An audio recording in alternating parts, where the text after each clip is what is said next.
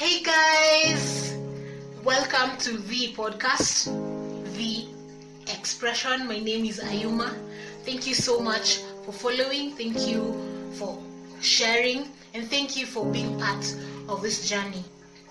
Before I begin on the first episode today, I thought it would be wise to talk about why I created this podcast. I want to give you a reason to listen the first time and stay and support and invite your friends to listen more and be part of the podcast actively. So first of all, I believe in the freedom of expression, hence the name The Expression. I believe it's one of the most important rights of any human being. And expression doesn't mean that you have to be right all the time. It does not mean that you have to be politically right. It does not mean that your opinion will be accepted by everybody.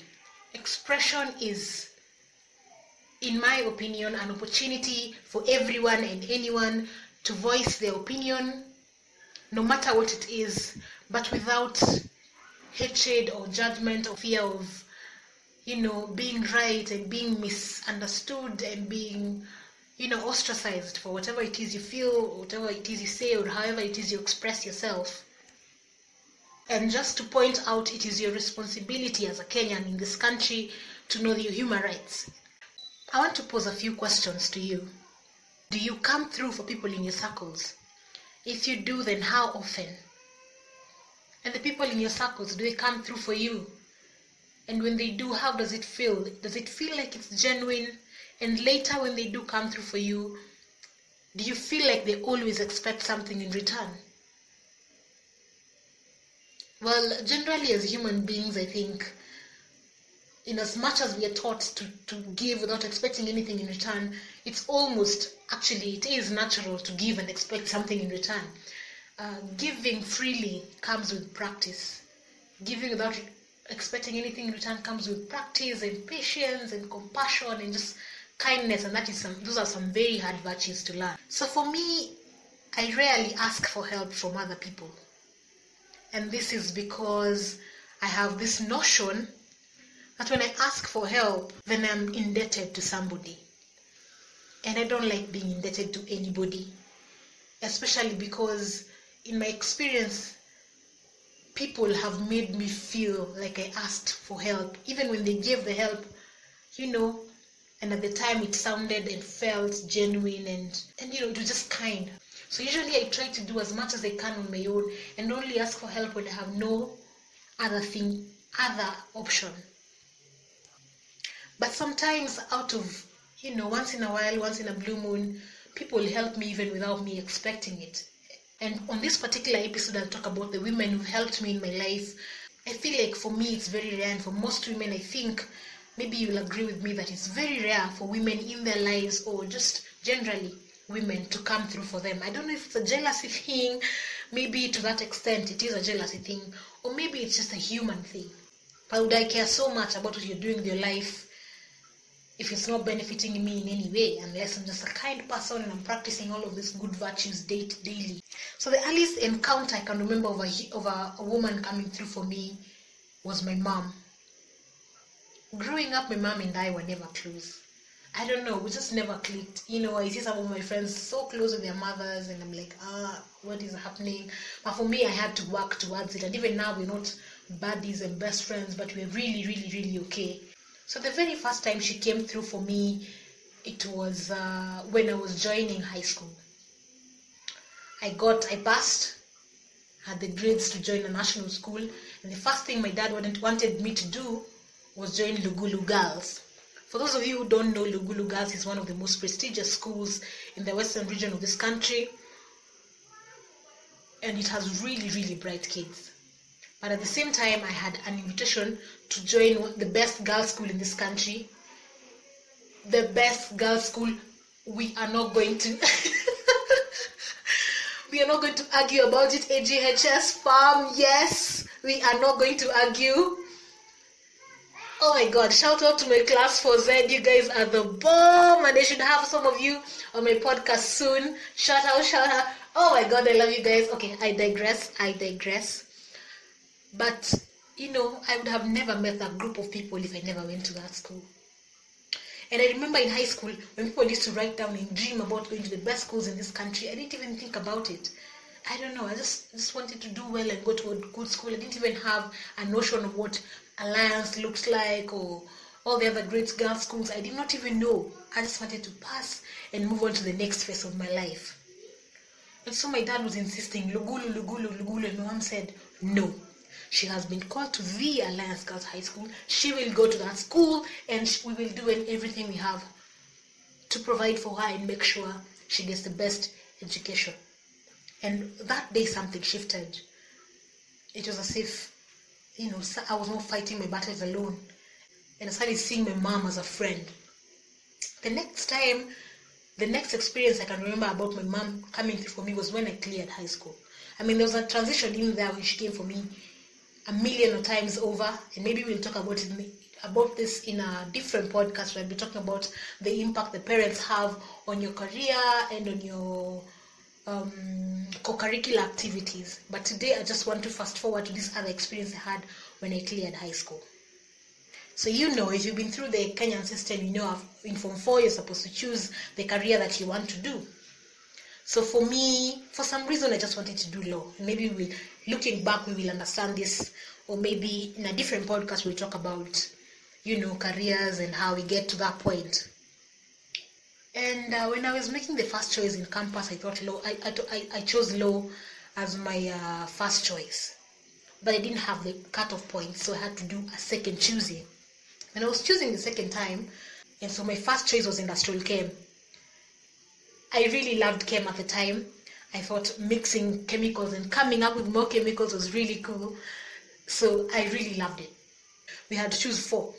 So I was with my dad, and what does he say? He says, we're choosing Bachelor of Education as second. And I was taken aback because, what? Not to bash people who are doing education. For me, it just felt like it wasn't for me. I'm a teacher. Most times people tell me I could make a very good teacher, but I just wanted something else. And I was very offended because it seems as though he wanted me to just be what he is. He's a teacher by profession. And I thought to myself, why doesn't he think so much more of me? Why can't he, see what I'm seeing? I want to do law. I didn't get the cutoff points, yes. But my second choice cannot be Bachelor of Education. Maybe something else. So of course when the letter came, they didn't even look at industrial chem. They immediately just sent me to KU for Bachelor of Education. And then my mom at the time was in KU. She was taking a different course. So she came back, and when I told her what had happened, she said, you are not going to be a teacher. You are going to do what you like, you're going to do what you want, and you're going to be better than I am. She's a teacher by profession as well. And she talked to me about about the limits in her career, about the different things she has to face in her career. So after that, I just said, it is going to be my responsibility to create this relationship with my mom, because she had just proven to me that she was fighting for me, she was not against me, and that is one of the earliest things I can remember about a woman coming through for me. Fast forward to second year, and in second year we had this internship program where you get attached to a high court somewhere. And the high court of my choosing at the time was Mombasa, but I ended up in Migori. That's another story for another day, you guys. So I ended up in Migori, and at the time I was the only intern there. For about 8 weeks, I was the only intern there, no one from any other school, so I was interacting with people from all registries, with the judge, and with all the magistrates. I was trying to learn as much as I could, grasp as much as I could. This one time, some ladies called me aside. I don't remember their names, but I remember their faces. And they told me, Diana, that is my other name, by the way. As you try to learn from this experience, be very careful who you interact with and how you interact with them. You are very lively, I can tell, but some people construe that to be something different, and it can land you in trouble if you do not watch your path. At the time, I was the only person that it was very easy for me to be a target. I was very naive. Even when talking to older guys, I was very, very naive. I was very impressionable. So it was very easy for me to be led astray. She was speaking as if from a point of experience. Something in connection with that. Fast forward to this year, beginning of this year. So at work, well, some of you might know, if you know me, or you know those kinds of people who are workaholics. I would say I am a workaholic. I'm just now trying to teach myself how to slow down because it's had some impact on my health. But I remember when I was busy, I didn't like to take a break because, I wanted to clear my desk. One of my colleagues told me, hey, you need to learn how to slow down. And she would say that every couple of weeks. She'd be like, hey, I see how you work. I know you want to work hard and you try to make an impression in this firm and just learn as much as you can. But you need to slow down because work does not end. Tomorrow there'll be more to do. And you just need to, rejuvenate. You need to breathe. And that also resonated with me. And it's something I think I'm beginning to teach myself. I'm beginning to learn. If you work somewhere, guys, wherever it is you are, plan your work in such a way that you have time to go out and enjoy the sun. You have time to go out and have lunch, to have breakfast, to have whatever it is that you have for leisure. Just plan for it as well. The next one is my favorite auntie. Oh my God, Aunt Susie. Growing up, she was like a sister to me. She's a few years older than me, but we grew up together, so she was, my point of reference in terms of women. I remember asking her about boobs. I remember asking her about rolling. It was so unfamiliar ground for me, and back in the day, I was not so close to my mom, so I didn't ask her some of those things, so I would ask my aunt. And she'd give me advice, and she'd laugh through it, and she'd say, you'll know. But right now that we are older, she's one of my best support systems. And, I should call her more. You guys, every time you have an epiphany about someone or you think about someone, please just try to reach out because, like my cousin Laura says, sometimes we pretend we don't have connections to each other, but we do. So when you think about someone, just try and reach out, text them or call them, ask them how they are doing. It might be all they need, to survive that day. So I digress, but let me go back. Recently, I was having boy problems, last year actually. And for me, and I think for a lot of other people, we might not be many, but for some people, crushes are not just crushes. We think about them, we overanalyze, we overthink really. And for me, I'm one of those people. When I have a crush on someone, it's full blown. I can barely recognize myself. I spiral, and I dig myself into a hole. So I was speaking to her about it, and she said, take these things slowly. I've had this a couple of times, numerous times from my friends, but when she said it, I don't know if it's how she said it or because it was she who was saying it, but the way she said it, it came from such a point of concern. It just felt genuine. And months later, she followed up and she asked me, how are you doing? How is that boy doing? Don't force it and don't pressure him or whatever. Just slow it down. And in hindsight, that was the best advice in that time because I came to learn that guy had a girlfriend and he was in this other thing and whatever it is I was feeling might have been reciprocated, but it would have been at the cost of somebody else. It was right of her to speak to me in that way because see now I don't have to deal with somebody else's girlfriend pouring chemicals on my face. Oh my gosh. But it's a journey I'm taking a day at a time, and every time I'm spiraling about any connection, I think about her words, because she's lived it. Oh my God! The next one is my friend Michelle. Hi Michelle, I really hope you listen to this. I really want you to listen to this and hear this. I am so grateful for you.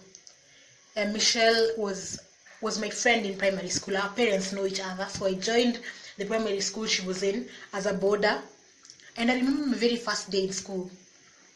The first week of school, the teachers don't really teach you because they are busy with other things and they have meetings and the prefects have meetings. So I was really asleep because we'd woken up for dawns in the morning. So I was falling asleep on my desk and this bully came to me and said, this new girl, why are you sleeping? Wake up. She was so rude to me and I was so scared, and believe me or not, I was very tiny and she was bigger than me. She was older and taller. And so when she came to me like that, I was so afraid. I thought she was going to beat me. And Michelle stood up for me and she said, back off. Back off. And she said, do not touch my sister. You will not bully my sister. And to this day, I remember that day, because since then, the bullying kind of stopped. It kind of reduced. I mean, later when the bully realized that I was very good at studies or whatever, and I was her competition. I mean, the bullying was subtle, but there was some form of respect in it. And Michelle, I am so grateful to you. Thank you so, so much. Mwah. Another person that I am so excited about this is my friend Lilo. Lilo, her name is Lillian. We have known each other for almost 10 years. We went to high school together, and we weren't really close. We weren't really close, honestly. But we tried to be better friends after campus. So after high school, after campus, and she recommended me for an NGO that we work together with that's called Sauda. You might have heard of it. If you haven't, go to my social media, look for Sauda Foundation on Twitter, on Instagram. And she recommended me as the legal advisor, as a board member, and she thought I was a good addition to the team. I mean, the NGO is comprised of my classmates in high school, but that she thought of me, of all the 45 of us, to be part of the team, especially since, we were not very close in high school. But, she studied me or whatever. What did you do, Lilo? She just observed and thought I would make a great addition to the team. I am so very grateful for it. You guys check out Sauda. Support us when we need you. We are advocating for human rights of the marginalized. Like I told you before, human rights are a very, very important aspect of my life. Do not sideline. Do not say that's not my problem because it hasn't reached your docket. It will one day. So we talk about children, the rights of children. We support kids in a school in Kajiado called Sampurpur, and some of you might have heard about it. And we have a visit upcoming very soon, and we might include you in it in the process. But it's been one of the most fulfilling things I have ever done with my life, and I am so grateful for having accorded me that opportunity to be part of this amazing thing, and I will not forget it. I think this is now a very long podcast. I'll have to reduce the number of people I talk about, but the very last one is a support I got recently when I said I want to start this podcast. And I was really scared about it, like any new step, any new thing. My friends, you guys came through for me. Thank you so much to whoever, sent me a message saying, go for it, we are here for you. Yes, girl, yes. Since you'd make good arguments. Thank you so much, Faith Marion. Thank you. Mudinta, my love. Thank you so much for coming through for me. Check out Mutinda's stuff, Manjano Living. She's a painter. She's a very good painter. Thank you to my workmate, Njeri. Oh my God. Njeri gave me feedback about the profile for the expression.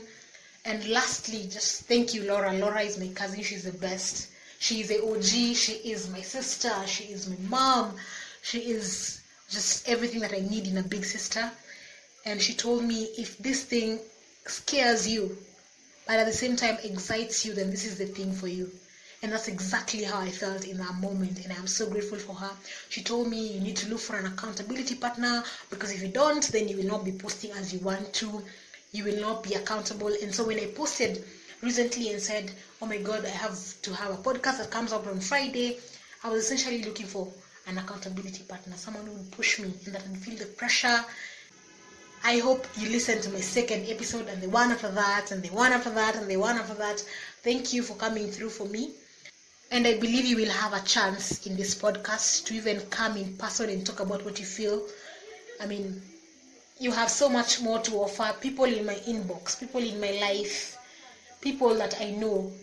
You guys have such beautiful stories. They might be similar to other people's stories, but they are your own stories. Please own them. When the time is right, you will be willing to share with me your stories and to share with, my followers. Hopefully one of you, all of you will be my followers in my new podcast, The Expression. Thank you so much, and thank you for listening to the end.